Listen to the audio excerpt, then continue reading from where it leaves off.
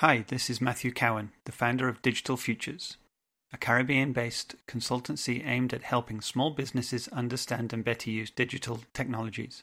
I'm also the author of the Future is Digital newsletter. I'm glad you're here listening to this narrated version. The full text is available on the website at thefutureisdigital.substack.com. Please take a moment to rate this on Apple Podcasts and to share it to your friends. On to this week's issue. 28th of May 2020, the Future is Digital newsletter, knee-jerk digital transformation and digital conferencing. It's a start, but there's plenty more to be done. Evening all. Today I'll dive a little into the forced change that is taking place in the Caribbean and show how we still have a long way to go, and I'll start an analysis on digital conferencing. Firstly, by looking at what exactly conferences are for, and why they exist using a model I've developed to help explain this. In another newsletter, I'll get into the discussion about what digital conferences can and can't offer, and what the future might hold. This is the belated narrated version. Apologies for the delay. Anyway, enjoy. Knee-jerk digital transformation. Screen capture of a tweet. Who led the digital transformation of your company? A. CEO. B. CTO, or C. COVID-19. This now infamous tweet is prescient in explaining a series of announcements across the Caribbean from businesses that are now miraculously online. Amazing. Yeah, it took a global pandemic to get it started, but hey, I'll take it. Snark aside, I honestly applaud the effort that companies are making to get online, and I welcome the, even if forced, change in mindset that is collectively being undertaken by residents in some territories. This shift is only going to let people experience firsthand what other countries have been tasting for over the last 15 years or so. I've written about it here several times, like in the issue called The New Reality. Quote, I have been very frustrated over the last 16 years that the development of digital solutions has been severely behind the times of other countries. 16 years ago, I lived in the UK, and we had been ordering our groceries online and having them delivered to our flat 5 years before that. Yes, you read that right. Over 20 years ago, supermarkets in the UK were providing online ordering and delivery to the door. You're lucky in the French West Indies to have one pickup point, one you're required to drive to, and if you're fortunate, you'll get a time slot you want. Have they not heard of jobs to be done? End quote. But that there is the problem. This is not the future, it's the past. Or if I'm very understanding and sympathetic, this is our present. The coronavirus pandemic has forced, and I do mean forced, because without it we would still be in exactly the same situation as before, to pull up to what has been around the world for over a decade. Why did it take a global pandemic to move the needle in the mindset of businesses in the Caribbean? The answer is a lot more complicated than you might think. Some put it down to laziness. Personally, I disagree with that, as this is not a binary situation where the opposite of doing something is doing nothing. That's rubbish. Take this question, for example. The opposite of light is what? Many would say darkness. Well, the answer is in fact the absence of light. The opposite of doing something is not doing anything, but the absence of doing something, which leaves space for you to do something else. That admittedly sounds a bit like gibberish, but explains the principle that us doing something rather than nothing is not necessarily the best thing. In these times, under the stresses and short-term urgencies, that something else is often unstructured, unstrategized, and built up with successive layers of gaffer tape, that many businesses in the region are not able to adequately digitize and only offer a faux semblance. Oh, I'm not criticizing that at all. In these times, by any means necessary is the mantra. Structural and architectural realities of aging IT systems are going to force companies, at one point or another, to massively rethink and retool their business to be in a position to offer what the population has just become accustomed to. How do you think people are going to go back to roaming around shops, sometimes kilometers away from the home, to find that the product that they're looking for is out of stock, when, for the last few weeks or so, they've been able to look up online, order and reserve a pickup, or in some cases, wait for a postman to deliver it to their home? The more we're in this lockdown world, the more companies are going to adjust their offers to cater to this new reality. which in turn means that the customers are going to adapt to this new normal and expect the same thing, even after lockdown has ended. By resetting expectations are being reset. On a practical level, I couldn't begin to tell you how many businesses in the region are ready for real transformation or have started, and not just from the fact that I can't travel around to see them. There are many reasons, often structural ones. The reliance on cash, as I've highlighted before, the fact that the audience is captive and can't go anywhere else easily, and many other reasons that are counterproductive to digital business. But I can make educated guesses from what I see in my island and Martinique. Many companies have started to offer basic online services in the hope that even a small amount of income will keep them afloat. There is much to be done around the region, but at least it's a start down the right track. Although often critical and perhaps cynical, I'm quietly optimistic that the talent and creativity will deliver some innovative results in the coming months. Maybe this was a push that was needed to get the region kick-started. As I discussed on a recent podcast with Michelle Marius, ICT Pulse podcast, she asked me about the chicken and the egg situation. How do we get the business to become digital if the public isn't digital? Well, because the public is not digital, then companies see no need. But COVID has produced an egg, and it's now up to us to nurture it so it hatches into the bird we want. Let me know if you want any help. Digital conferencing. Most industries have, over the years, developed a strong culture of continued interest tools.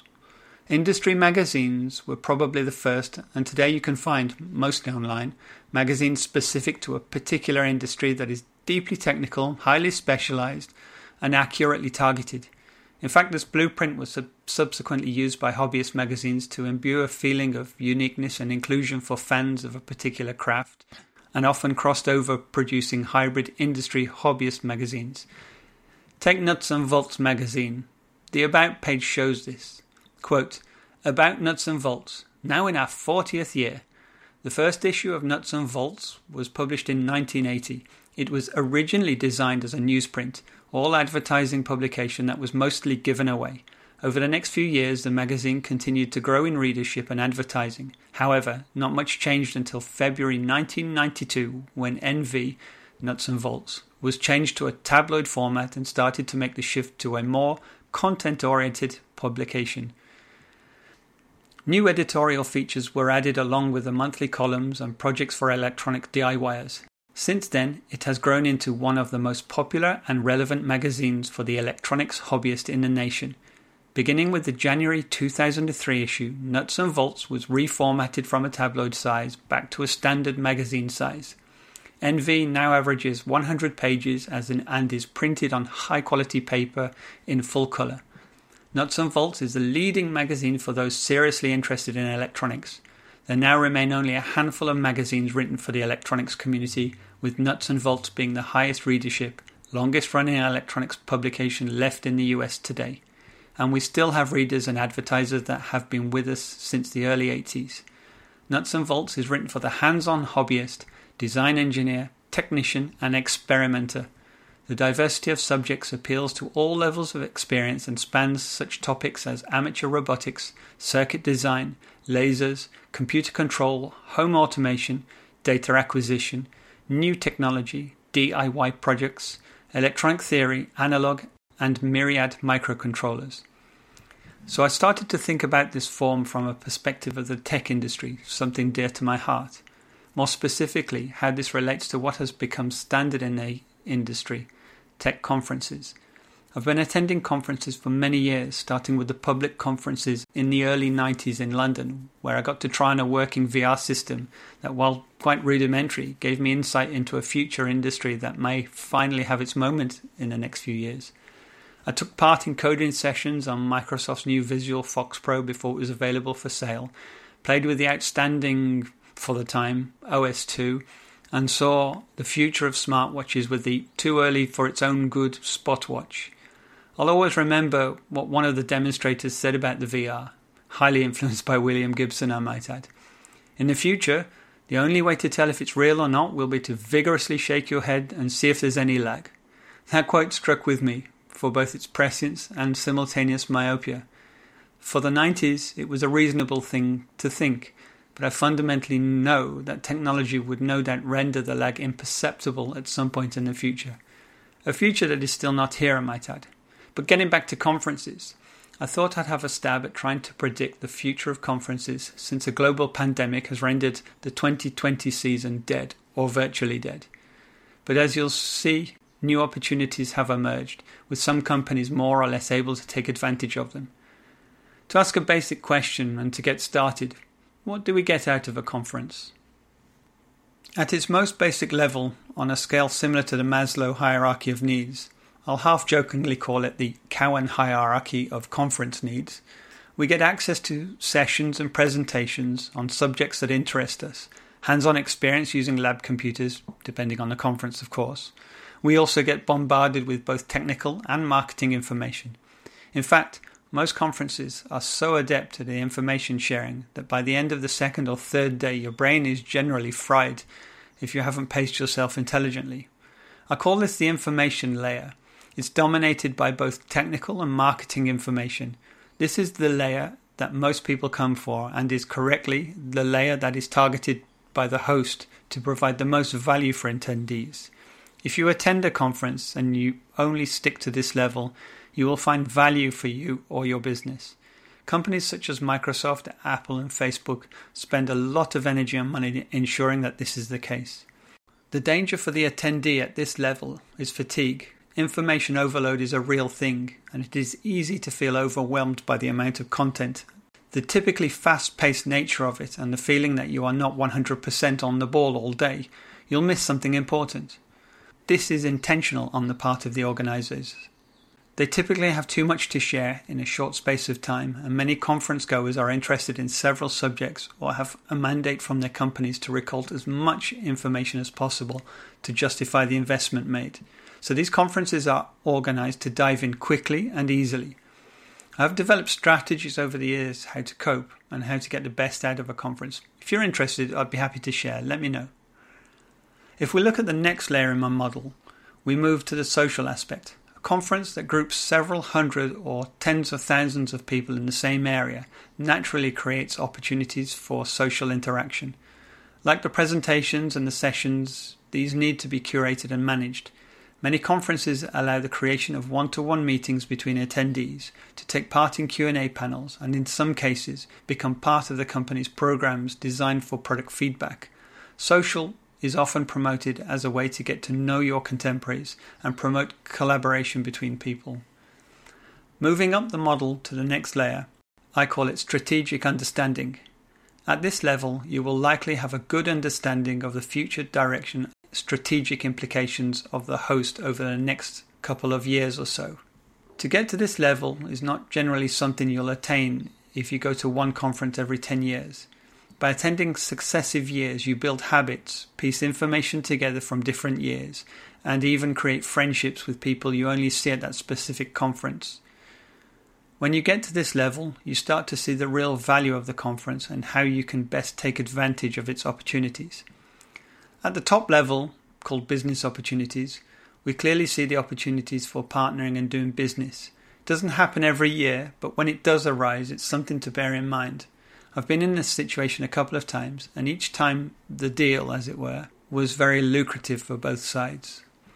One last aspect, which is not a layer in the model, but a context. Context is all important to the success of a conference for its attendees. Most conferences, pre-COVID, grouped people in one city for a period of the conference. The mere fact of taking time out of the office, and in some cases flying from a different part of the globe, naturally creates a context in which most attendees will attempt to take maximum advantage of the material on offer. Meeting people is possibly one of the most valuable things you can do at a conference. How can you do this digitally? When you go to lunch, you grab your food, or you look for a table with a couple of people on it, and you say something like, "Hi, my name's Matthew, may I sit here and eat?" The answer is always yes. It's your window of opportunity to ask a couple of questions of the person and what they do, and similarly share your own field of expertise. How are we going to be able to do that digitally? Which leads me to my initial thought. Can a digital-only conference recreate that? TLDR, no. I'll explore that question and other related questions soon. If you like this narrated version of the newsletter, please share it with your friends and take a moment to rate it on your podcast app. It really helps. The website holds an archive of all past issues that are freely available. It's a great resource on the topic of digital business. Thanks for being a supporter, and don't forget to follow me on Twitter at TFID_newsletter, where I sometimes post about the research I'm currently conducting for future issues. It's also a great place to give feedback. Thanks again. Have a great day.